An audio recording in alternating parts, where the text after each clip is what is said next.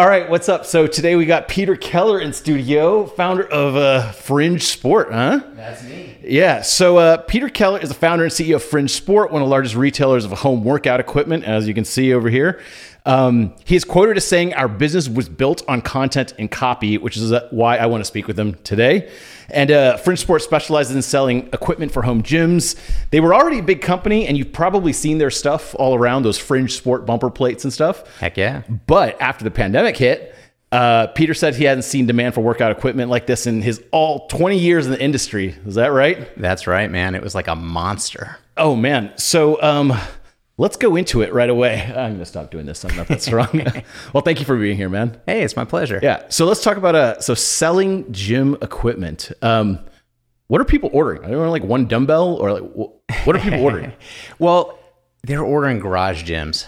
And one of the things that we talk about a lot at Fringe is Garage Gym Revolution, GGR. And what happened with the pandemic is the Garage Gym Revolution went from this niche thing. Like you had this like hardcore dude who was, making a gym in his garage and he was kind of a weirdo, to like jumping the chasm, the Jeffrey Moore like chasm thing, and starting to become way more mainstream. So it wasn't just this hardcore dude. It was like normal people who are decluttering their garages and then outfitting them with a squat rack, barbell, bumper plates, all that stuff. And this was a trend before the pandemic too. In like a garage gym, it didn't seem like super common at first. Yeah, absolutely. So before the pandemic, I was talking about it. There were a few other like weirdos online, a few companies focusing on it as well. But now, like mid to late to post-pandemic, like it is a full-blown thing. Forbes is writing about it. And, when I walk through my neighborhood pre-pandemic, I would see a few garage gyms here and there. But now, I live in a suburb of Austin. I see garage gyms freaking every 5th, 6th, 7th garage. So like it's here. Garage Gym Revolution is here to stay. I mean, I feel like you almost now have to kind of assume that you'll be maybe at some point locked down and kind of like have to do a garage gym. Yeah. So one of the things that we saw during the pandemic is there was a lot of lack of certainty. Gyms were shutting down. Sometimes even parks were shutting down, which is crazy. Like you can't even go out there and run. But if you have your gym in your garage, which by the way, we say garage gym, but it could be apartment gym. It could be like the trunk of your car. It could be your closet, it could be anywhere. But if you have that, then you can take your fitness and your health into your own hands. So I think that that's part of the thing is the certainty. No matter what, I control these like 4 walls of my house, my apartment, my home, and I can work out there. All right, so let's jump straight to like the kind of the pandemic stuff, because that's the most interesting. Like you were already a pretty big name in the fitness world already, like Fringe Sport, like you see it on TV shows and like I know like on Ellen and stuff like that. You see your name everywhere. But like how much did sales go up? I don't need a number or anything, but it was like the 3x your company or like... We're talking like 300% across the industry. Oh my God. And I'm kind of friends or frenemies or whatever with a few other people who are competitors of mine, and we all saw like similar crazy insane growth. And like you had mentioned earlier in this podcast, I've been in e-commerce for 20 years and I have never seen demand like this. Like I personified it or animalized it in my mind as like a dragon that was just trying to eat dumbbells and kettlebells. And if you could get dumbbells and kettlebells to feed it, it would just eat and then be hungry for more and more and more. Like it was insane. So obviously costs went up. Everyone knows like costs, especially for shipping, for raw materials, the whole supply chain was like down, needed to start up. Like no one predicted it would go this high for these types of things. How much did a dumbbell cost in like 2008? So like totally pre-pandemic. So start 2018 versus like 2020. Yeah. So there's a few things going on here, and I don't know how much to get into this. I'm really a big believer that inflation is here and it's real and it's being underreported. So let me just tell you what I'm seeing from like my side of the industry. So we're making dumbbells, weight plates, squat racks. So iron ore or like raw iron is a component of a lot because that goes into steel, it goes into an iron plate, an iron dumbbell, an iron whatever. Iron ore like 3 or 4x'd from I think like it's like $85 a ton or something like that to well over the high reaches of the like $200 a ton. So pretty crazy there. And then the other issue that happened during the pandemic is that everyone thought, hey, this is just going to be a very short period of time. Like there's some panic buying right now, but then it's going to go away. And that panic buying basically sustained from like March of 2020 until basically like March of 2021. Like it was a whole 12 months of just absolutely insane panic buying. So what happened is the panic buying at the very start caused basically everyone to go out of stock. So again, back to like media reports, you were seeing these media reports of like the great kettlebell shortage of 2020, want a dumbbell, you can't buy one. And then also on Facebook Marketplace and kind of these secondary markets, we would be selling a dumbbell for like $1.50 a pound, maybe, for these rubber coated hex dumbbells that we sell. Mm-hmm. And then on Marketplace, people would be selling them for like $6 a pound. Holy crap. And some of the people that were doing that would be buying them from us at $1.50 a pound. And then they'd be just reselling them. And so that was, something that we had to look at as a company. But so raw materials have gone up just massively. And then shipping containers have gone up massively as well. It used to cost me $2,500 to land a shipping container. When you say shipping container, you talk about like a truck size thing? Yeah, a truckload size of product. 18-wheeler with that drags behind it. Exactly.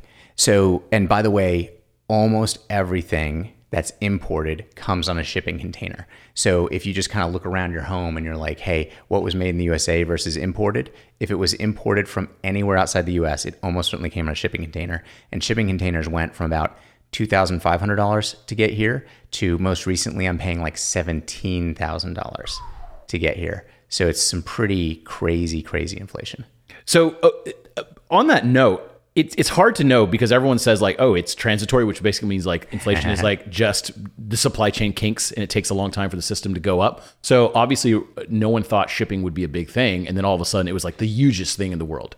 So they shut everything down. They took all these ships off the market and now they're slowly getting back. And that's a big process to start. Yeah. So it probably takes like a year for it to really kick up. Or possibly even several years. Oh, okay. So from your point of view, it's mostly like an inflation thing, not just like this temporary supply problem? I think that there is inflation that's here to stay. I personally believe on the shipping side of it that prices will eventually go back down, but never reach the lows of, say, 2019. I have been in e-commerce for 20 years now, and I've been moving containers around the world for 17 years maybe. And I've seen prices fluctuate up and down, but they've never just gone this crazy high. And so I do think that they're going to eventually come back down to some level, but I don't think that they're. There's like a word for it, like the wavy elevator or something like that, where it's like an elevator going up or escalator, but it's always kind of like a little like this, but always on the uptrend overall. Yeah. So you can talk about like stochastic movements. Like stochastic movements are like wavy, like you mentioned, but generally if you were to lay a trend line, they're going in a specific direction. So I think the trend line on shipping is stochastic, but the trend line is up. So much like there's like a consumer price index, what was the dumbbell price index? So I love that. 2018. Yeah. Okay. So we're talking before pandemic, not even like at the end of the year or anything. This is a thing. How much did how much did this dumbbell cost? I would probably be selling that pre-pandemic for like $25 to somebody. So basically $1 a pound. Oh, really? Pre-pandemic. It's because it's a rubber coated hex dumbbell. So it's not kind of like the lowest end. But now post-pandemic, we're at like $2 to $2.50 a pound. So you're talking like $50, $60 kind of range? For the pair, you mean? Yeah. Oh, sorry. For the single. Yeah, $50 to $60. For a single one? For a single one. Oh, I forgot that it comes in pairs. Yeah. Oh, so you're talking about $100 for 25-pound weights? Yeah. Oh my God. Yeah, it's pretty crazy. Yeah. Oh, wow. I think I bought these little 20-pound weights like, I don't know, 10 years ago or something like that. And I remember paying like nothing for them. Yeah. 50 cents a pound or something. Yeah. Oh my God. Okay. So I recently bought a 35-pound dumbbell from Target and I paid $85 for it. There you go. And I was just like, I can't find it anywhere cheaper. So yeah. I guess this is just what I pay now. I mean, this like stuff I'm lifting is real. cash. Yeah. Yeah. Oh, there you go. Oh my God. Okay. So overall, that's the thing is the demand is so strong. I'm assuming you just raise prices and like people kind of still pay. We did raise prices in the face of demand. And, we always try to keep our prices as low and fair and appropriate for our customers. But it was just such a crazy time with costs rising so fast and such uncertainty. Like, I don't know if you remember well the early stages of the pandemic, but I had 25 employees, and I'm like, are we even going to be allowed to work? And so what do I do for these 25 employees that depend on me to, or, Fringe to provide, wage to keep the lights on and keep a roof over their head? And, I'm trying to figure it out. So yeah, we did raise prices in the face of the pandemic. It was really, I think you can tell like I'm not a fan of it, but it kept us going, and we are where we are. That's awesome. Well, congrats. I always like it when I don't like it, but it's kind of neat when something big like this happens, and then like some people like succeed. I know there's also some losers on it, but at the same time, it's kind of cool. Let's talk about email marketing. It sounds like right now, so long as you have a dumbbell in stock, you could probably sell it. Oh yeah, at the moment. But you've also been in business for what, 17 years? 11 years with Fringe. 11 years, but then like 17, 20 years in the fitness industry. Well, so actually I was in e-commerce, but appliances. So ice makers, air conditioners, stuff like that before Fringe. Oh, no. Okay. So you've been you've been shipping stuff around for a long time now. Yeah. Okay. So is email the big daddy of your channels, like for marketing? Absolutely. I freaking love email. Are you talking about like 30% of your, or 50% or 80%? Like what? Well, it's less than that. So we're talking more like 30% of revenue, something like that. But I love email. So you can send an email out and generate sales. Absolutely. Okay. Every single email we send out, generates sales. Wow. Okay. So email is good. How do you approach it? Like, if I get a Fringe Sport email and I've been on the list for 3 months, is it like buy dumbbells, or what does it say? So right now it's more promotional focused than I would like our list to be, and than the list was pre-pandemic. But one of the things that you mentioned right now is the market is still up, and people are still opening our emails. They're still clicking. They're still buying. So the emails are relevant to our list. And so we're a little bit more promotional now than we used to be. But pre-pandemic, we were very, very content focused. And so what we did is we had the schedule of, we've got a few buyer personas of people who like to shop for us. And then we do some brainstorming. What would if I were this person, what would I love to receive in my email? Because I'm sure that you're on email lists that you love to be on. Like, can you shout some out? What are a few ones that you just love the emails? The Hustle is of course one. I helped kind of write. I love a bunch. There's Bology S. Basically the ones that send me good information. Yeah. And it's not trying to like buy. It's like, hey, check out all this cool stuff. Those are the ones I really love. How about Chubbies? You on Chubbies email list? I wasn't wearing my Chubbies right now, but I do have them on their email list, and I collect their emails because they're so good. I freaking love Chubbies list. I'm also on the Hustle list. There's another list called the Morning Chalk Up that's within our space, and that's a really great list. So one of the things I try to talk to, because now I've got employees who are managing most of our email, and I try to talk to them and I say, hey, these are the email lists that I love. They don't have to be the same ones that you love, but sign up for some email lists and then start delving into yourself and figuring out, why do I love to read these emails? Then look at our buyer personas and try to put yourself in their shoes and try to make our list similar to that, to where it's a joy for them to receive it in their email and then open it up and read it. So to mention a few other things that we did pre-pandemic when we were much more content focused than we are now, is we would do a workout of the week. And we would invite like a bunch of our different, so we would announce it on email, but then follow it on social so that people could read it in their email. And it was a Saturday morning thing. And so it's like, hey, do this workout sometime over the weekend, and then post on our socials your time or your weight lifted or how you did, and trying to bring the community in as far as that goes. Another 2 email content pieces that were really popular for us is we would have our LCG. LCG is local community gym. It's like your little, I know you said that you love Squatch here in Austin, Texas. So that's an LCG, a local community gym. So we would focus on one local community gym per week, and we would do an interview with the owner. Why is your gym different? Because, for example, I go to Atomic Athlete to train, despite the fact that I own a gym at Fringe and I own a awesome garage gym. There's a reason that I go to Atomic. It's different than other gyms here in Austin. But I know some people love Central Athlete. Some people love CrossFit Central. Some people love CrossFit Cedar Park. There's Outsiders here on the east side. That's amazing. Squatch is awesome as well. So there's some reason that those gyms are awesome. And we try to talk with their owners and figure out what that reason is and then share it with our community, which is all throughout the US. And so we're focusing on gyms all throughout the US. So that was one piece of content that did really well for us. Another piece of content is we would do Garage Gym of the Week. And so we would poll our clients and say, hey, who wants to show, the world or the Fringe Sport email list your garage gym and talk about it a little bit? And one of the things that we got feedback from our clients that they really loved is that we would feature people who didn't only have Fringe Sport gear. Because the reality is, many people, we got a lot of awesome people that only outfit with Fringe. And if that's you out there listening, yeah, you're my type of person. No, I'm just kidding.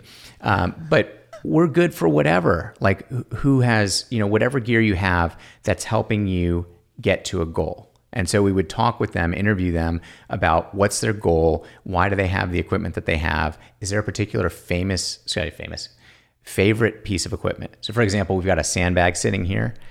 A sandbag is one of my favorite pieces of equipment, and I love to talk to people about why I love sandbag training and why they might move it into their regimen. But it's not for everybody. Do you ever, crazy idea, third world gym feature. So you go to like a village and they have like instead of like a 50-pound bag of sand, they're just like, oh, we have actual bags of sand just laying around. I always love those videos of like village people, or there's like a bodybuilder that comes from like a small village in Russia or something like that, and he's using like milk jugs and like weird stuff like that. Well, I imagine it captivates people the same as home offices. Mm-hmm. Home offices, I remember like when especially when the pandemic hit, everyone's like, home office stuff. Is it similar to that? Yeah, for sure. And actually, so I want to call something out there. I had mentioned before that garage gyms started mainstreaming in the pandemic. One of the really interesting things that we saw is pre-pandemic, most garage gyms were what I called pain caves. So pain, it hurts, like you go there and you suffer, you sweat, and you come out stronger. During the pandemic, we saw this rise of what I call man cave garage gyms, or like rate my setup garage gyms. Because pre-pandemic, I had never seen anybody go on Instagram, take a picture of their garage gym and be like, rate my setup. And to me, it was so crazy that it caused me like a crisis of confidence at that point. Or I was like, what are we doing, man? If somebody's just outfitting their garage gym and they just want people on Instagram to like, do it for the likes, I was like, oh boy, I'm not in love with this. But I eventually came around. I'm like, hey, I get it. You can build an amazing body in a pain cave or a man cave. So now my whole thing is use it. As long as you use it, I'm cool. So previously, like, so we do email stuff to like do promotions and everything. And like, what is the biggest month or season that you see? I'm assuming for gyms, I know it's like January, right? Everyone's got the new bod. You got the New Year's resolution. I'm going to lose weight. Is there like a specific season? This is a seasonal business, I'm assuming? It is seasonal. And what we see actually is Black Friday, Cyber Monday is just massive in this space. Like Black Friday through Cyber Monday is worth about a month's worth of sales for me. And I think just kind of in space, because I think that people have got this idea of January coming and they're to some extent buying for themselves. They're to some extent buying for gifts, and it's just kind of a buying season. Mm-hmm. So that's a really big high season. Then of course you've got January, especially early January, where you've got the New Year's resolution crowd.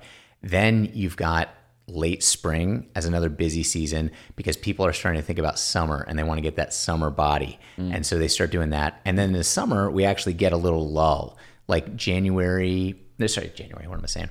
July, there's a little bit of a lull. And I think people are generally speaking like getting outdoors and doing stuff and thinking less about their garage gym. Then August starts to come around. People start thinking about school again. I know like teenagers are, training for football and stuff like that. And I think adults who have kids are like, hey, my kids are going back to school. I'm going to have a little more free time.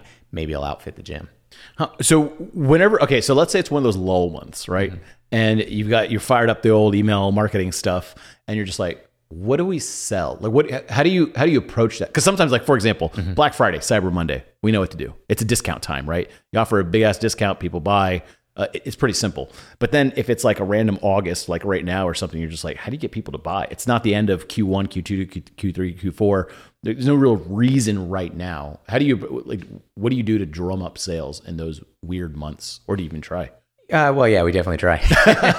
Sometimes more successfully than others. Yeah. But what we try to do is we try to think about, hey, what are some trends that we can kind of piggyback on, or what's going on? Weirdly, Texas does Texas does a tax-free weekend in preparation of the kids going back to school. And we always get hit up by local customers, because we have a retail shop here in Austin.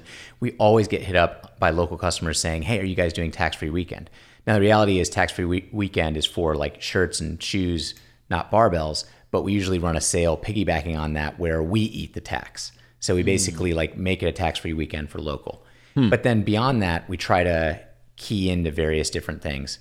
For example, there's a workout, this is not late summer, but early summer, for Memorial Day. It's called Memorial Day Murph, and it honors a Navy SEAL who was killed in Afghanistan. The workout for Memorial Day Murph requires you to wear a weight vest, 14 pound for females, 20 pound for males. And so we always key into that and say, hey, this is a great way to test your fitness and to kind of honor the fallen and like think a little bit about what your freedoms cost. And here's a weight vest that we sell that you can use with that. That can be a little, we're trying not to, be like, hey, this dude died, buy a weight vest. So you have to handle that a little bit delicately, but I think that we do, and we honor somebody's memory while at the same time, selling some product. I like that. Piggybacking on other trends. I actually never really thought of that. Well, thank you. That's a little idea I wrote down over here. So let's get on to content marketing. So you were quoted as saying, like, our business was built on content and copy. And you said I don't know if you never have done paid advertising, but it sounds like it's not most of your business. We've done it now and again throughout the history of Fringe, but right now we do no PPC, like $0. You probably just don't need to right now, especially too, right? I mean, right now we don't need to. The dynamics are changing a little bit, and so definitely supply is equilibrating, coming equal basically to demand, and so things are changing rapidly. I will say that almost all of my friends, actually, I was telling you this when we were by a pool last week, and there was another e-commerce guy that was with us, and he was like, I told you that some of my friends think I'm stupid, and he immediately was like, yes, you need to be doing paid spend. So I hear that from a lot of people. That said, again, just like I told you, my business was built on content and copy. And to talk a little bit more about that, I love to read, and I've always loved to write. Back in college, I took way more writing component courses than I was required to, and all of my friends who were taking the writing component courses were complaining about them. Oh, I got to write all these papers. And I was like, I love writing these papers. Like, I get great grades on these papers, and it's like, actually enjoyable to me. So I've always loved writing and reading. And so when I started Fringe, I made a bunch of mistakes. Like, we had crappy photos. We had, maybe not doing PPC was a mistake. I don't know. Crappy social, all that stuff. But from the beginning, I always focused on product pages and emails. And I was writing all of them. So I've been doing Fringe for 11 years. I was writing every email and every product page for the first 6 or 7 years of our existence. And I don't do that anymore, but I miss it badly, honestly. I love writing that stuff. And I'm looking behind you and I see like breakthrough advertising on your bookshelf. And I'm also a customer of copywriting course. Woo. Yeah. Woohoo, copywriting course. And I think you were the one who recommended in copywriting course, the Boron Letters. Do you recommend that? Yep, all time. So I read the Boron Letters. Pretty sure you had recommended it to me, and that's where I read it. And then, do you also recommend Ogilvy on Advertising? Those are my top 3: Halbert Letters, Ogilvy on Advertising, and then Joseph Sugarman's book, Advertising Secrets of the Written Word. Those are my top 3. I'm going to check out Secrets of the Written Word because I've not read that one. But so I always loved to write, and I was always writing all this stuff for Fringe. And then whenever I heard about copywriting course or met you, I immediately bought the Boron Letters and the other 2 that I had mentioned. Mm-hmm. And they changed my approach to content and copy. And I started to get I started to understand more how to write hooky and how to write better CTAs that are also really interesting to read. And so one of the things that I get is when I used to send out emails, people would reply back to me, and sometimes they would, like a lot of time, people would say, I didn't buy anything, but I loved reading this email. Nice. So I was like, oh shit, why didn't you buy something? But at the same time, like I loved hearing that from them. And so that just caused me to double down because I already loved to write. We were growing in revenue and profitability and all the stuff like that. And people would just talk to me and be like, hey, I love your emails. And so that was something that we just flowed through Fringe. And now that's something that I try to teach my content people is one of the big things that I try to teach them, the difference between content, which I view as more top of funnel and more education and awareness related, and then copy, which I view as more mid funnel to bottom funnel, which is more, in my mind, conversion related. And then at what point do you write content and at what point do you write copy, and how do you kind of cross over between the two? 70-30. There you go. Yeah, I always have an answer for that. 70% content, 30% sales. I love it. And I remember, so obviously with AppSumo, like you remember the AppSumo emails, we used to get that exact same type of thing where it was just like, people are like, I don't need this right now, but this is really fun to read. Like, thanks for this. And then people would be like, why am I reading your emails? You're literally trying to sell me something every day. And I'm just like, well, it's because I give you 70% actual good content. And then about 30% of the email, I'm trying to sell you something or less. Or you can make that 90% content, 10% sales. And in that was my ratio, that if you stay about 30% sales or less on most of your emails, you'll not piss people off enough to like get them to leave.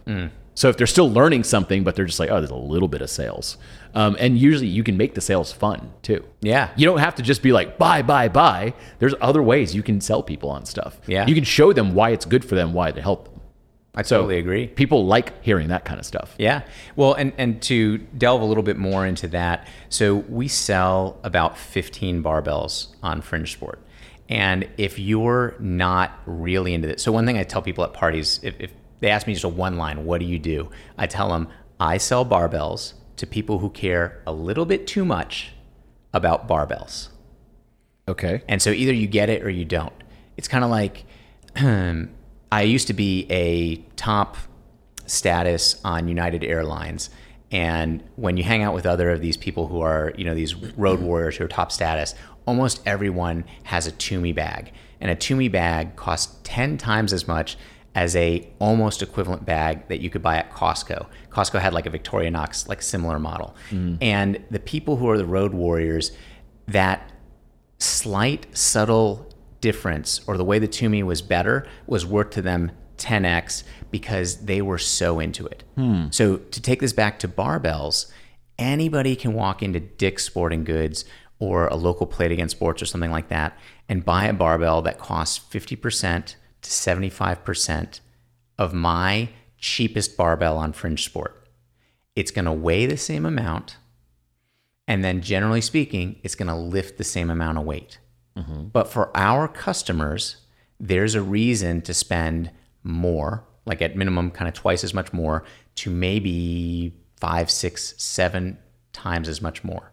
And so when it comes back to like writing the copy, it's not only trying to get somebody to want to buy a better barbell, it's also actually to discourage people for whom this barbell is not for you.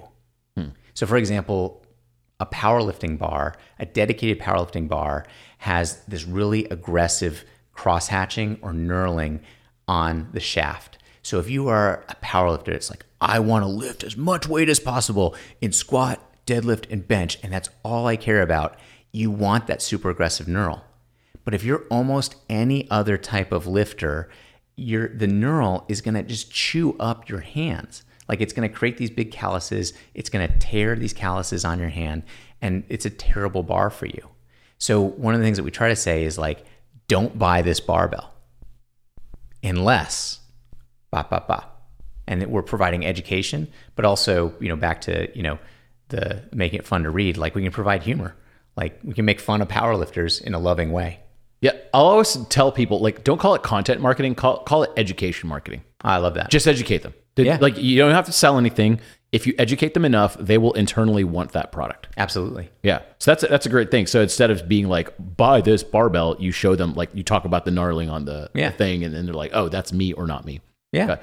That's awesome. Is this true with all the marketers the founders you've seen? The companies that are really good at content marketing generally have a founder that was interested in content. I dare say never have seen it the other way around. So you think about someone like HubSpot or something, the founder Dharmesh is like really good at writing videos and content and giving presentations. Or like Steve Jobs or something was just good as like presenting. Like those types of founders are good at content.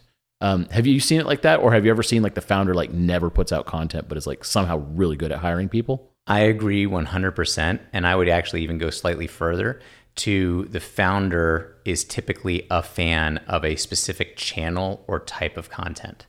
So to bring this back, yes. Every time I run it, I'm friends with Eric Bandholz from Beard Brand, which love Eric, love Beard Brand. Huge YouTube channel, million. Yes, huge YouTube channel. Every time I see Eric, he's like, Pete, you are missing the boat on YouTube because our YouTube channel for Fringe is pretty small. And he's 100% right, but Eric is really into that YouTube channel. I have not ever really been into that YouTube channel. And so Fringe, I've like handicapped Fringe on that. So Fringe is not really done well on that channel. But I think that if I were a more natural, like YouTube type of person, then we would probably do better. So I totally agree with what you said about that. That's a great point. Like sometimes the founders are really good at writing, so their writing stuff tends to be good. And then when they hire writers, they tend to hire writers that are kind of like them, and they train them so those writers are good at writing. Okay, very interesting. Also, Eric Bandholz is like a really, really good looking man. And so, for us, or I'll speak for myself, sixes over here, we can't compete with you, Eric. Jesus. He's a tall drink of water. Yeah, exactly. Even on YouTube, you could tell that he's huge. Like he's so big. So social media then, so you're saying YouTube is not your strongest point because that wasn't like your thing. So what social media channel is, or what marketing? Man, so right now Instagram is decent for Fringe, but we're also, so one of the things, I don't know if you heard of this before, but I guess it keys into what we were just mentioning earlier. I'm not very social. And that has kind of bled into the company a little bit because I'm just not enthusiastic about Instagram or even Facebook or YouTube. And so our biggest like social channel is email right now, basically. Like that is how I know email is not a social channel, quote unquote, but like that's how we communicate most effectively with our customers. I'm trying to get better because I see, trying to push Fringe to get better because I see so many brands that are doing well on A, YouTube, B, Instagram, and then C, like TikTok is like this dark horse coming out of nowhere. Yeah. When somebody features our barbell, or usually it's some bumper plates on TikTok, like we see this, and it goes viral, of course, we see this massive spike of traffic and it actually converts. I mean, low conversion rate, but it does convert. Whereas previously, sometimes Reddit, for example, can send massive spikes of traffic that don't convert. So it's pretty crazy. So Instagram's our best quote unquote social channel right now, but even then it's a little bit handicapped because it's not something that I'm personally really interested in. And I think that we're struggling on that channel as a company as a result. Huh. So then what about, SEO? Okay. So I did a quick, maybe we'll put up a screenshot or something like that. I did a quick little ahrefs.com, look at Fringe Sport. So you'll have a lot of SEO traffic. You'll get a ton. So search engine optimization, of course.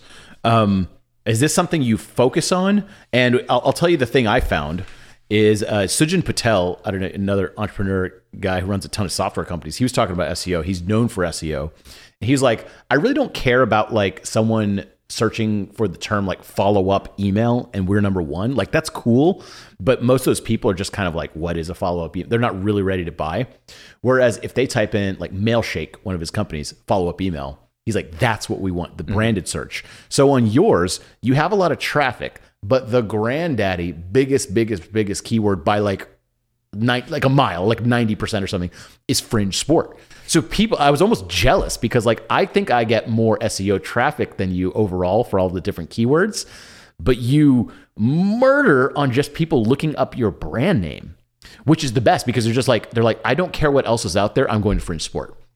Is that, I mean, is that accurate from my spying on your site? That's totally accurate. And I think that a lot of people, because if you look at it, of course, fringe sport, fringe sports, and then various other derivations. Like there's a lot of fringe fitness. There's like fringe bumper plate. But Google knows that. That's all the same thing. Right. Yeah. So I actually think part of it is because we're not doing paid spend like other people are. And so maybe they're having trouble finding us in like, the top of the search or something like that.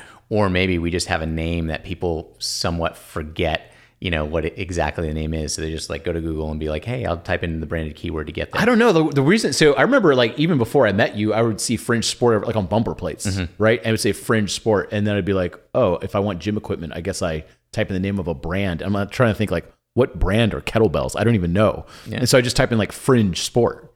So I assume that's part of it. Just your branding is everywhere. Yeah. But we actually don't do any SEO. We don't have any internal focus on our own branded keyword search. So we're not trying to like manipulate the results or do anything like that. I just view that as some sort of like measure of brand strength. I guess like the better that we're doing just kind of generically as a brand, the more our branded keyword is going to be searched for in Google. Well, fringe sport, the correct spelling, had 10,000 a month volume, and usually on Ahrefs, so multiply that by 3 is my rough metric. So it's 30,000 plus all the long tail ones. So I'm suspecting there's like 50,000 plus people searching you a month just for fringe sport. Yeah. Or some derivation of like fringes sport or something like that. Yeah. That's well, congrats. That's awesome. You're not even trying, but you're killing it. Yeah. I hate you. Well, we do try at SEO. We just don't try at necessarily the branded SEO, let's say. And what we try at SEO is we try to produce a lot of content that is really helping people. And we've even kind of pivoted slightly as the Garage Gym Revolution, GGR, has mainstreamed, because one of the things that we found is that our previous customers who were building garage gyms, what they were doing is they were high school or collegiate athletes who post-collegiate or post-high school or whatever join a gym. And in many cases, it's what we call LCG, local community gym, like Squatch or something like that. And then they decide to build a gym in their garage, which they may keep their gym membership or they may not, but they're having this, they've been steeped in athletics and in gym culture before they build a gym. However, now what we're seeing with this mainstreaming and crossing the chasm of the Garage Gym Revolution is that there are a lot of people who aren't steeped in that athletic background and or that gym background, who then decide to build a gym and then they don't know what to do with it.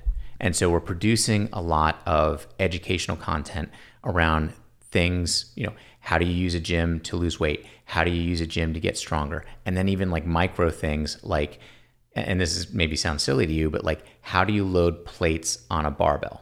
Because one of the things that hardcore gym rat or meathead would know is that you load the heavier weights to the inside. And if the weights are if the weights have one side that's blank and one side that's branded, the branded side faces away from you, being in the middle of the barbell. That's just like a normal gym thing. So for example, if I was at the gym and I saw someone loading plates and they put the lighter plates on the inside and the heavier plates on the outside, I'll be like, what the hell is that person doing? But nobody ever teaches people like that, right? Nobody says do that. They just see what people are doing at the gym and then they emulate. So if you're building a gym in your garage and you're not getting this like learning by osmosis, like you just don't know this stuff. And so we try to help educate people on that. Nice. So first of all, I need a little bit of pump up here. Yeah, go for it.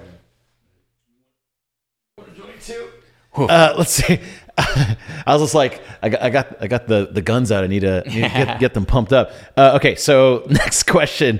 So training your writers and marketing people on all this. So how do you go about training your marketing people to be good writers, good content? So you're already good at making content. Like, what do you do to train them? I'm just curious. Yeah, absolutely. So I was listening to one of your YouTube videos over the weekend, which I love, by the way. Oh, thanks. And one of the things, I'm trying to remember which one I listened to, but it was kind of like 10 signs that you're not going to be a good copywriter, or maybe 10 things you need to be a copywriter, something like that. Mm-hmm.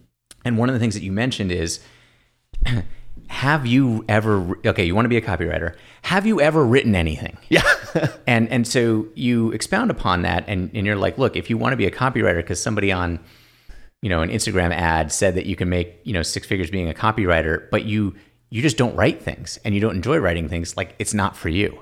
So very first, I try to find writers to work for me who are passionate about writing.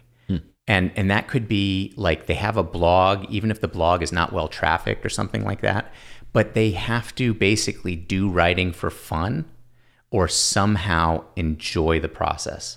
Otherwise, it's just going to be a grind and it's going to be a waste of my time and theirs.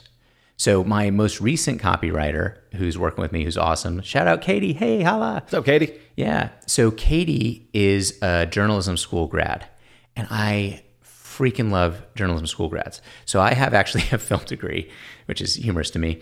But I started out, yeah, I don't use it at all. And I'm terrible at YouTube. So like I should be good at YouTube, right? But I have a film degree, but I started out college in J school. And in journalism school, they make you write. Like you freaking write so many words to get out of J school. And so when she applied and I saw that she had a journalism school degree, I was like, oh, I don't even need to check if this person has a blog or doesn't have a blog. They are just steeped in producing words. So that's where we try to start. Try to start with somebody who's already a writer, hopefully enjoys it, has a blog. I mean, even like look at their Instagram posts. Are they just posting like one picture of them looking amazing and then it's like blessed in the caption? Or are they the person that's writing a caption that is at risk of running out of the characters in the Instagram? So I start there, somebody who likes to write. The next thing that I do is say, can you get someone to do something based on your writing? Because I can help teach you to have better CTAs and, to write in the fringe style, which we call fringelish around the office. There you go. So good. That's so good. But can you make somebody do something through your writing? And then if the answer is yes, then we can kind of move on from there. And then what I actually do now is I enroll them in copywriting course. Oh, cool. Hey, free promo. There we go. Which is just absolutely amazing, amazing training. And I love it. And we'll just review it for them. Yeah, there you go. We just review the page or the email for you. I love it. Yeah. Then what I do is I buy them the Boron letters first. And the reason that I buy them the Boron letters first is because it's really a short book. I can't remember how many pages it is. 100? 26 chapters, each page, each chapter like 2 pages, 3 pages. Yeah. So it's a really short book. And it's really great. And so I start getting them to read the Boron letters, and I start getting them to take the course, and then I start talking to them about how to write for Fringe, when to educate, and when to do that sales pitch. And ultimately, we got to make revenue to keep the lights on, keep them employed, stuff like that. But making them understand that. Actually, I was talking with I was talking with Katie yesterday, and I was saying, okay, the email list is like a fishing hole. And you can pull so many fish out of that fishing hole and maybe keep going back to that for the rest of your life if you don't overfish the hole. But if you overfish the hole, you might pull out a ton of fish on one day, and you might even pull out a ton of fish the next week. But then pretty soon that hole is going to be overfished and you're not going to pull anything else out anymore. And so what we want to do to not overfish the hole is to provide value through education, through humor, through something, and that, attracts more fish, like the fish tell their friends, and then they come to the hole, and then you can keep pulling a few fish out here and there. Damn, that's a great analogy. Can you mark that, please? Yeah, that's trademark. That's mine. Don't take it. Fishing hole TM. Yeah, I've never heard it described like that. That is a great analogy. Huh. By the way, one of my favorite things of good storytellers, like good analogies. Someone like Elon Musk will discuss like orbital physics, but like with great analogies. That's awesome. So you hire other people to do the content marketing. You have a film school degree, yet aren't on YouTube. Do you think? Okay, but so I kind of like this to some degree. You should probably do YouTube. But like anything, it's not like you're just going to put up videos and like all of a sudden make a ton. It's like a long-term game. I mean, this isn't like maybe the early days of TikTok or YouTube, you get on these platforms and you get really popular just by the fact that you're very early. But on YouTube, the jig's out. Like everyone knows. Like major networks are on YouTube. So I kind of like that you're not just jumping on the bandwagon, but at the same time, like that's a tough call. Like, do you do it? Do you not do it? Like, what's the upside? What's the downside? I don't know. How do you think of that? So we just don't do YouTube well. Eric Bandholz from Beard Brand had recommended to me one of his friends who does YouTube well. And so I actually hired him. And so we are slow rolling on YouTube, but we are putting out several videos a week, and we're kind of like getting there, and we see that our stats are climbing and stuff like that. Yeah. One of the things though is I don't get wildly excited about YouTube. I actually, when I told you that, I built my business on content and copy, I geek out on this stuff. I love it. Like talking with you just right now, talking with you like last week when we were talking about it, talking with Katie and like teaching her this stuff. I love it. YouTube, I do feel that it is or could be a great channel for us. I do feel that we should grow it. I don't get like just giddy like talking about it. You don't sound jazzed about it. Yeah. And I mean, I'm excited, but not jazzed. And one of the things actually is I love to write, but I don't love, and actually I do love to talk as well, but I've been worried, and I know this is putting the cart before the horse, but I've been worried that if we grow really successfully on YouTube, then it's going to put me as kind of an influencer. And I'd mentioned before that I'm not really very much on Instagram. I'm not really very much on Facebook. I love interpersonal connecting with people, and I love connecting with people through writing, but I don't love feeling like an influencer. Huh. Okay. Fair enough. So counterpoint to this, one of our buddies, I don't think he cares if we mention his name, but I won't say it, but he has a big office around here. It's a dog company.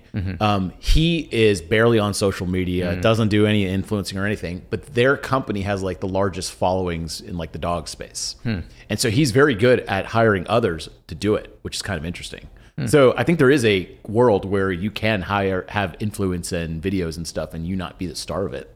Interesting. I think it's possible. I've seen it happen. It's rare, like we said. Like generally, the founder is good at whatever. But I have seen it very, very rarely in some people. So that's kind of neat. I'll have to follow up off the air. Well, so how about this? So you said something interesting. So content copy and the only, I guess, paid. I don't even know if this is a paid channel. Affiliates. Yes. You do a lot of affiliates. Can you explain like when you say affiliates? What do you mean? Like who's promoting this? Yeah, absolutely. So we do work with affiliates.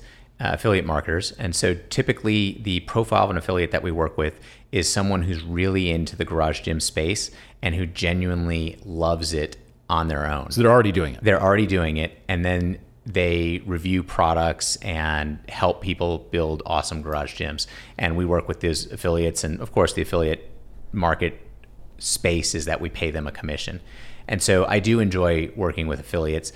Part of the reason why I enjoy working with affiliates is because it's a bunch of like-minded people.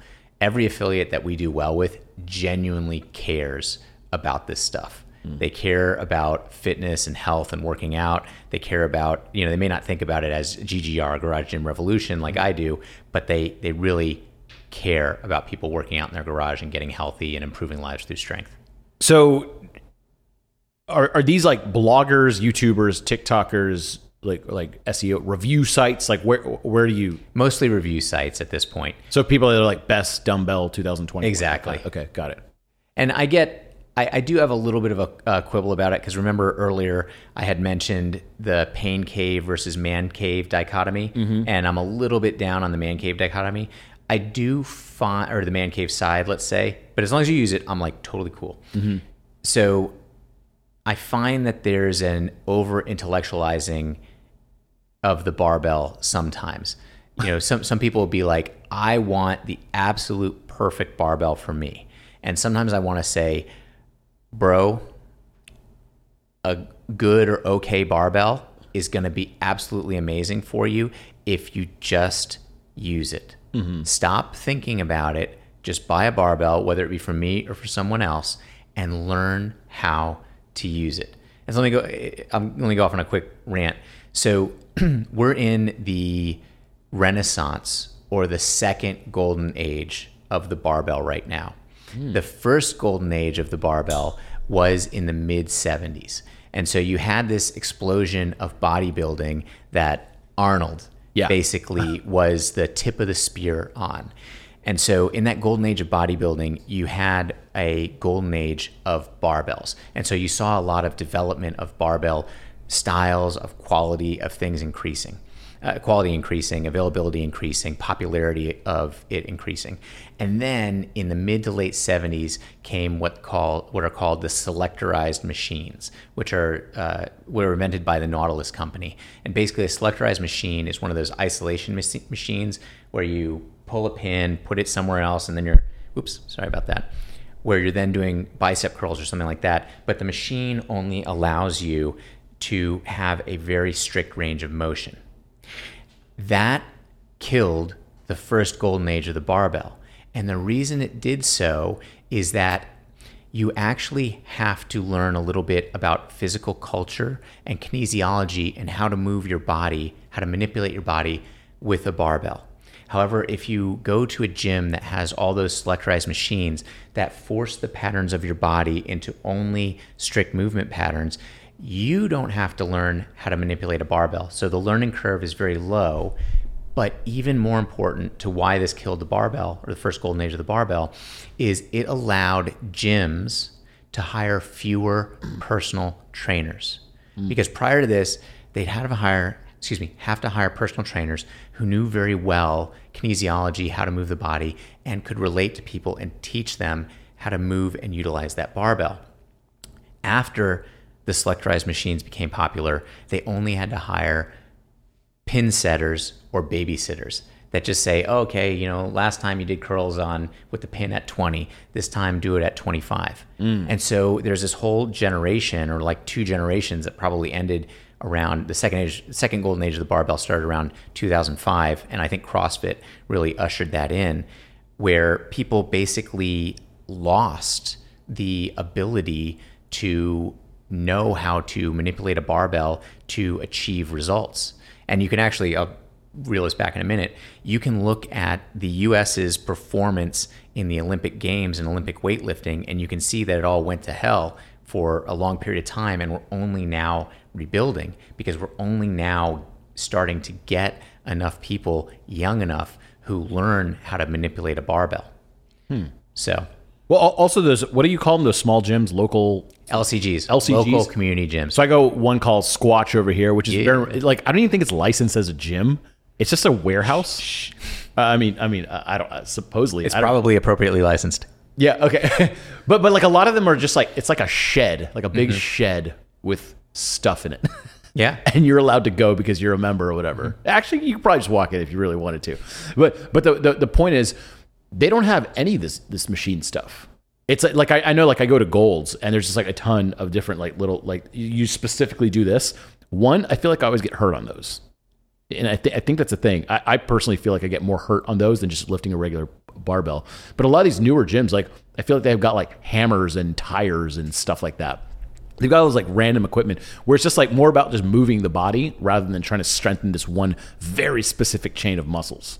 So I don't know. It sounds like barbells are coming back, and then there's like deadlifts and stuff. I think CrossFit really kind of put everything on the map. Was that the second renaissance? Did it start with that? Yeah. So there's a gentleman here in Texas. He's a little bit controversial. His name's Mark Rippetoe. Have you ever heard of Mark Rippetoe?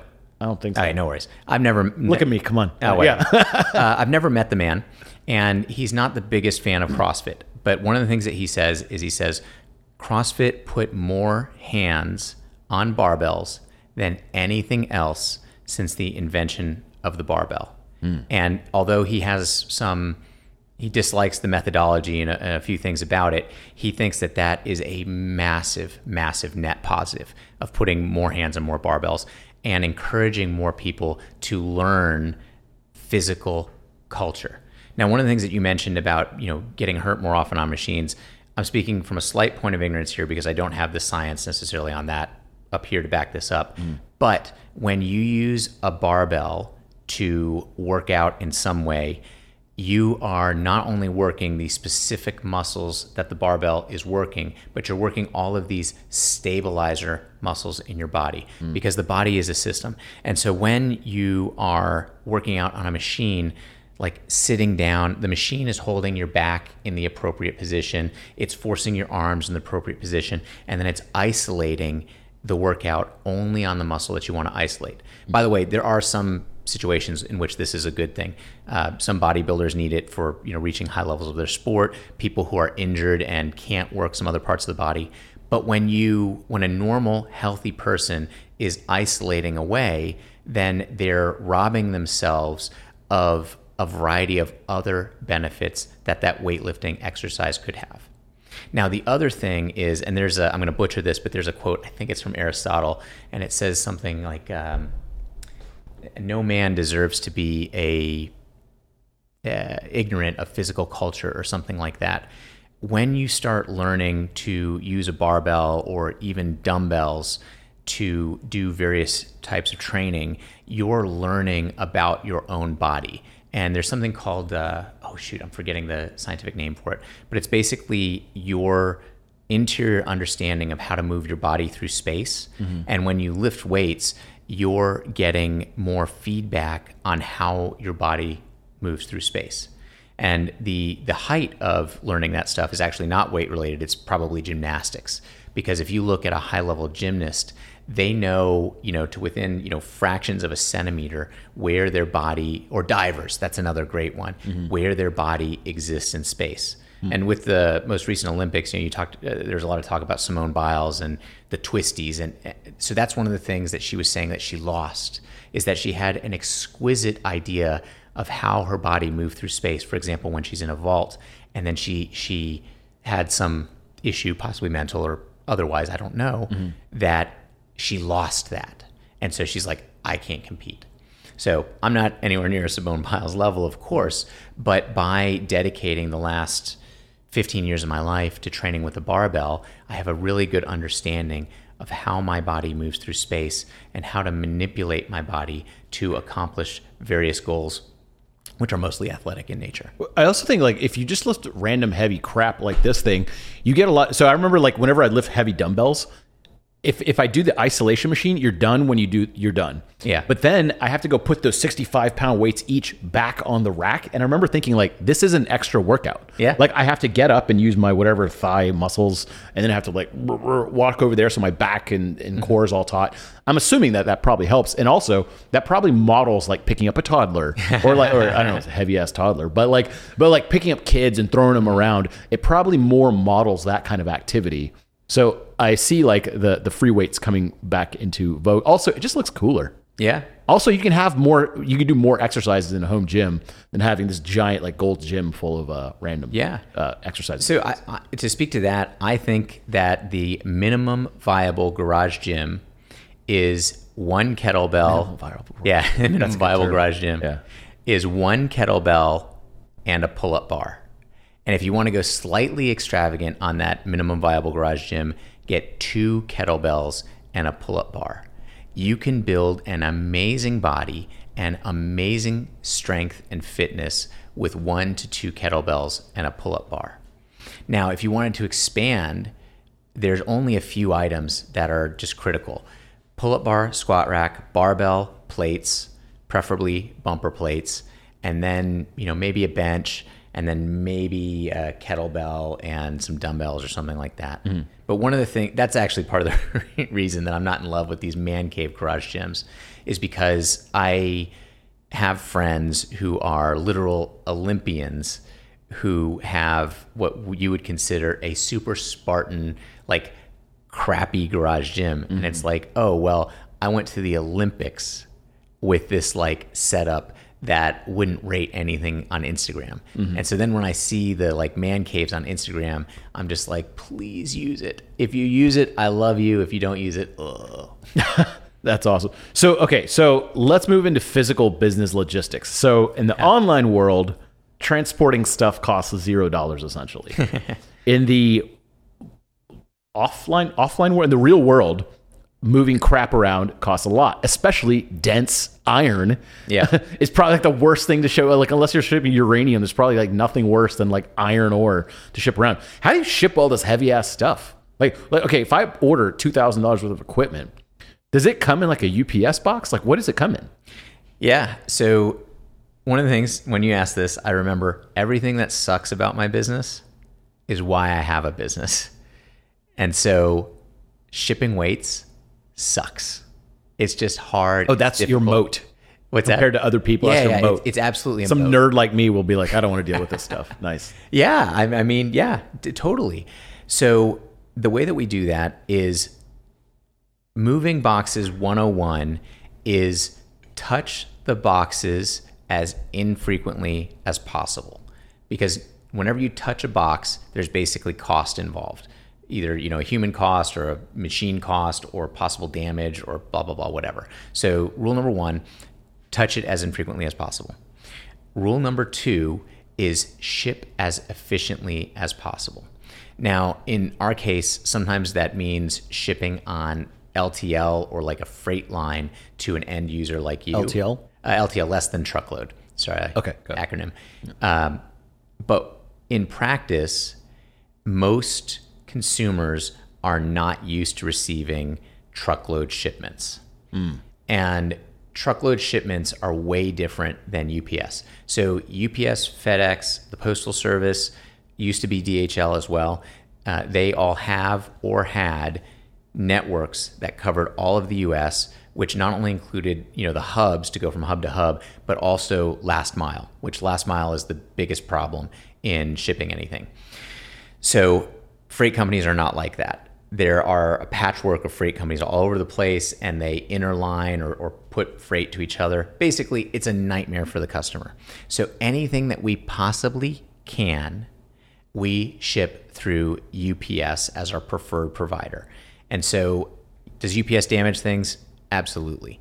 But it's way easier for you as an end user than for anybody else. Than a freight line would be. And we basically just go toe to toe with UPS in terms of negotiating the rates. Wait, so you're saying if I order like 10 45-pound weights and 3 barbells or whatever, it just shows up in a UPS box? That's correct. Multiple boxes, to be fair, but yes. So delivery drivers are always like, God damn it. Like, they probably hate you. We say we got the most jacked UPS drivers in the business. Oh, do they have to sign like a special driver? Because like there must be some sort of like strength requirement or something? They don't have to send out a special driver. I will say, though, that there have been times where we've had drivers who hated us, and then have had times where we have drivers who think that we're cool and love us. And it really is a lot easier when the driver just personally is into what we're doing and is, a bigger type dude. Can you send like 1,000 pounds in a UPS? Is it a thing? Sort of. So UPS's single box limit is 150 pounds. So you can't send any single box over 150 pounds. And you start getting into these tiers of higher charge once your box crests 50 pounds. I think, I'm trying to remember, I don't recall exactly off the top of my head what those different tiers are. But UPS is trying to encourage you to ship relatively as lightweight boxes as possible, or at least under 50 pounds. And so if you ordered 10 45-pound plates, chances are you would get, if you ordered 5 pairs or 10 singles, you would potentially get 10 different boxes from us delivered by UPS. Mm-hmm. And he just bring them up to your door one at a time. Dang. Okay. Yeah, because shipping's always a nightmare. And then shipping quick is a nightmare. And then shipping heavy stuff, oh my God, I can't even imagine. Where do you store all this crap? Like, I imagine you have like a ton of, like literally tons of weights somewhere. So right now our warehouse is in Austin, Texas. We're always constantly seeing like, hey, is that a good place to be? I mean, the major benefit of being in Austin, Texas is that I am here in Austin, Texas. You're in the middle of the country. Like, yeah. And it's not that bad. It does take about a day to get out of Texas if we're shipping anywhere north. So if anything needs to go basically north of Texas, it takes about a day to get. It's always on truck, right? Never plane. Yeah. I mean, very infrequently do we ship on a plane. Very, very, very infrequently. Every now and again. Mm-hmm. But yeah, it's almost always on a truck.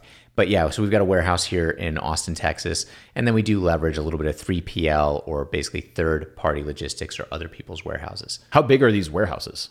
My warehouse here in Austin, Texas is about 22,000 square feet. But then again, like I said, we're leveraging third-party warehouses as well. Nice. So, and you're buying a bigger warehouse. Man, I'm trying like hell. It is.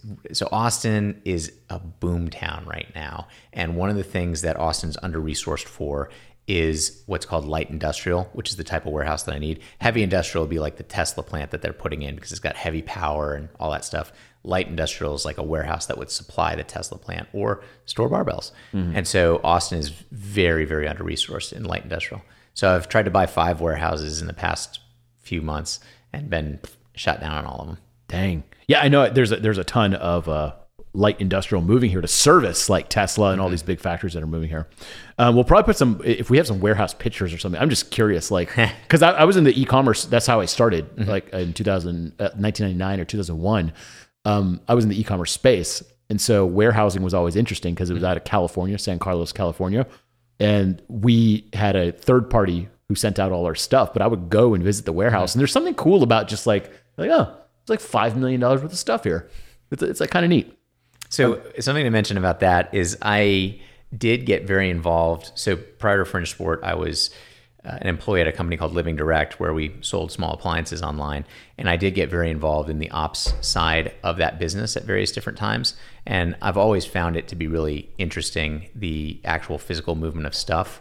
I do think that the sales and marketing side is quite a bit more lucrative than the ops management side, but ops management is interesting to me. Well, okay. So on that front, with the physical physical goods suck because, one reason they suck is you have to spend money to make them before you sell them. Yeah. So you have to, let's say I buy $100 barbell, you had to put up at least $50 or something a while ago to make that money. Exactly. So you have to put up money to make money. Yeah. Whereas in the digital world, it's kind of like you don't really have to put up much money at all. Maybe some hosting or something.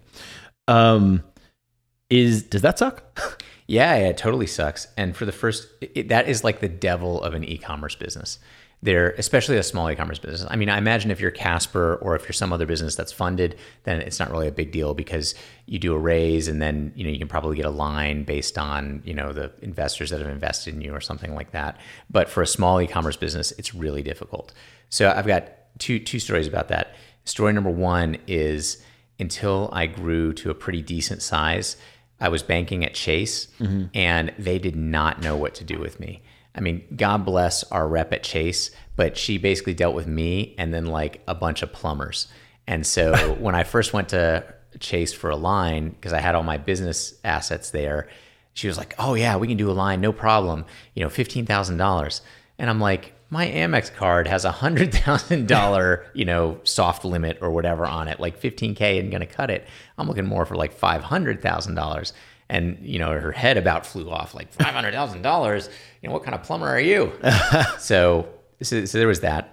However, the other thing, and I love telling this story, is a short one, because there's a lot of antipathy sometimes to dealing with China in various different spaces.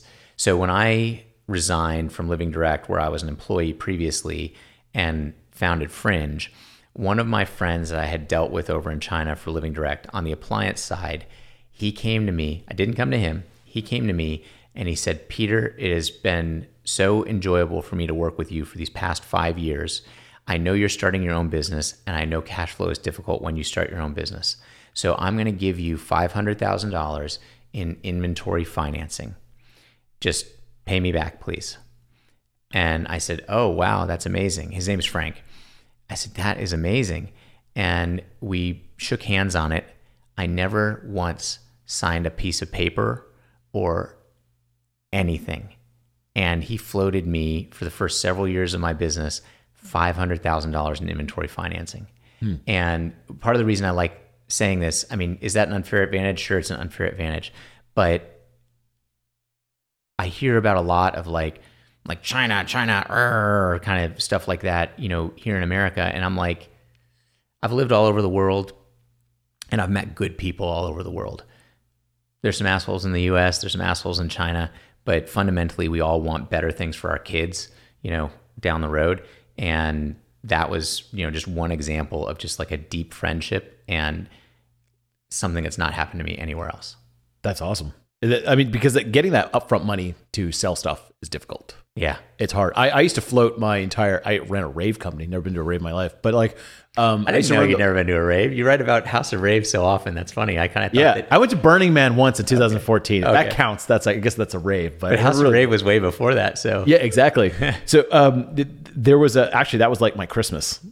I remember seeing every August and September. I'd be like, "What are all these giant orders for?" And I'd be like, "Burning Man, what is that?" And they sued me twice. Actually, that's a different story. But so spending money up front kind of sucks, but it's also your moat. Yeah. It means like less people are going to get in on that. Also, you sell heavy stuff. So I imagine there's probably like fewer people that sell barbells and stuff than normal. Now, let me ask you this. So you have a physical location people can actually buy from, right? Yep. Okay. If I go there and buy a barbell, is it significantly cheaper because I don't have to pay for shipping? We do a 10% discount for people who walk in. I will say that the experience is probably as good as we try to make our experience on our Shopify site. It's probably better when you walk in because every salesperson that I have is like steeped in this stuff. Oh, so this is an actual store. It's not high street retail, but yes, it's an actual store. You can walk in. Oh, we had to shut it down due to COVID. I'm looking when I can reopen it. But pre-COVID, we ran the only free gym in the United States. And so pre-COVID, we had hundreds of people a week coming by Fringe to work out. And some portion of those, bought something. And that's how we supported the free gym. But yes, we have a non-traditional, non-high street. Yeah, I got to come check this out. All right, cool. So the last questions I want to ask you are the lightning round questions. Let's rock. So got lightning round questions here, and I'm going to time you so they don't go over a minute because you're a big rambler. I'm just kidding. And I'm trying to figure out what app you use to start up the what do you use? Clock. Oh shit! Where's my clock? I don't think I have a clock on here. I might have to edit out this part, by the way. What the fuck is the clock? We're gonna edit this out. I'm gonna take a drink. Yeah, go for it. Am I stupid? Oh, I don't think my clock's on there. Weird. Okay, so I got it. But all right. Well, put a marker there. So okay, so lightning round with Peter Keller. Let's go. So, what is the most popular trend in gym equipment right now? What are people buying? Most popular trend is definitely statement pieces for the garage gym. So I talked before about the man cave thing. People want a big statement piece. So one of them could be like a big, amazing squat rack. Another one could be like some flashy plates. So we do some plates that look like pizza or donut plates, and those are just amazingly popular. That's awesome. All right. Next one. How big of a warehouse do you need to sell millions of dollars worth of gym equipment? When we first crested $1 million, I had a 7,500 square foot warehouse. Oh. I think that if I had to restart now, I would probably try to do something like Monkey Feet. I don't know if you've seen this product all over Instagram, and Joe Rogan's been talking about it. I'm assuming that they go to third-party logistics or they're using someone else's warehouse. So if I had to restart right now, I would probably try to make a compact, high-margin product and then just try to blow it through the roof. Interesting. All right. And then how do you ship like 2,000 pounds of equipment? You just like stick it on a truck? Like, what do you do? So 2,000 pounds is going to be on a truck. But ideally, what we would do is we would chunk that down into smaller boxes and put it through UPS. And then last question. So I can only do 3 exercises ever. What would they be? 3 exercises ever would be a body weight squat, a body weight push-up, and then a pull-up. I think that if you could only do 3 exercises, squat, push-up, and pull-up would take you pretty far. Nice. Cool. Well, Peter Keller, thanks for being here. Or where can people find you and all your stuff? Yeah. So just www.fringesport, or as we talked about before, just Google Google Fringe Sport, and that's the best way to find us. And you're not like super big on the socials, except Instagram. I think you have like a pretty good following going on. Yeah, Instagram is all right. We are trying to build up the YouTube, but yeah, we're not huge on socials. Join our email newsletter. Like, I think it's fun. Oh yeah, so you could model your email newsletter. Exactly. You could be like, hey, was he telling the truth or not? Nice. Well, Peter Keller, thanks so much for being here. Visit fringesport.com. Check it out if you want to get guns. Actually, I should not be the spokesperson for this. Thanks so much. Oh, yeah, man. here you go. Appreciate The it. Arnold thing. What's the Arnold thing? From Predator? Oh wait, let's do that again. I need to get a good clap. Nice. Thanks, man.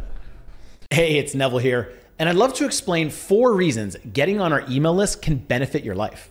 Number 1, every Friday we send out the stupid email, which is a swipe, thought, uplifting, picture, interesting, and drawing. People regularly say this is their most look forward to email they get all week. Number 2, we spend a lot of time and money filming great interviews about content marketing, copywriting, communications, growing a business, and just figuring out more about how the world works. For example, we've interviewed the CEOs of AppSumo, Udemy, The Hustle, and many more. There's so many golden nugget lessons we learn from each of them, and I hope you get in on this too. Number 3, a single idea can possibly change the trajectory of your life. Just one thing you learn or pick up from these emails can potentially have a gigantic impact on you. And number 4, we cover topics on how to grow a small business from just a side project to becoming something that's a full-time career. And bonus number 5, you can unsubscribe at any time. One click, poof, I am out of your life forever. Losing a subscriber is painful, so I've tried to make sure my email list is full of useful information to business owners and people trying to improve their copy and communication skills. So go to copywritingcourse.com and enter your email. We'll handle the rest. Thank you.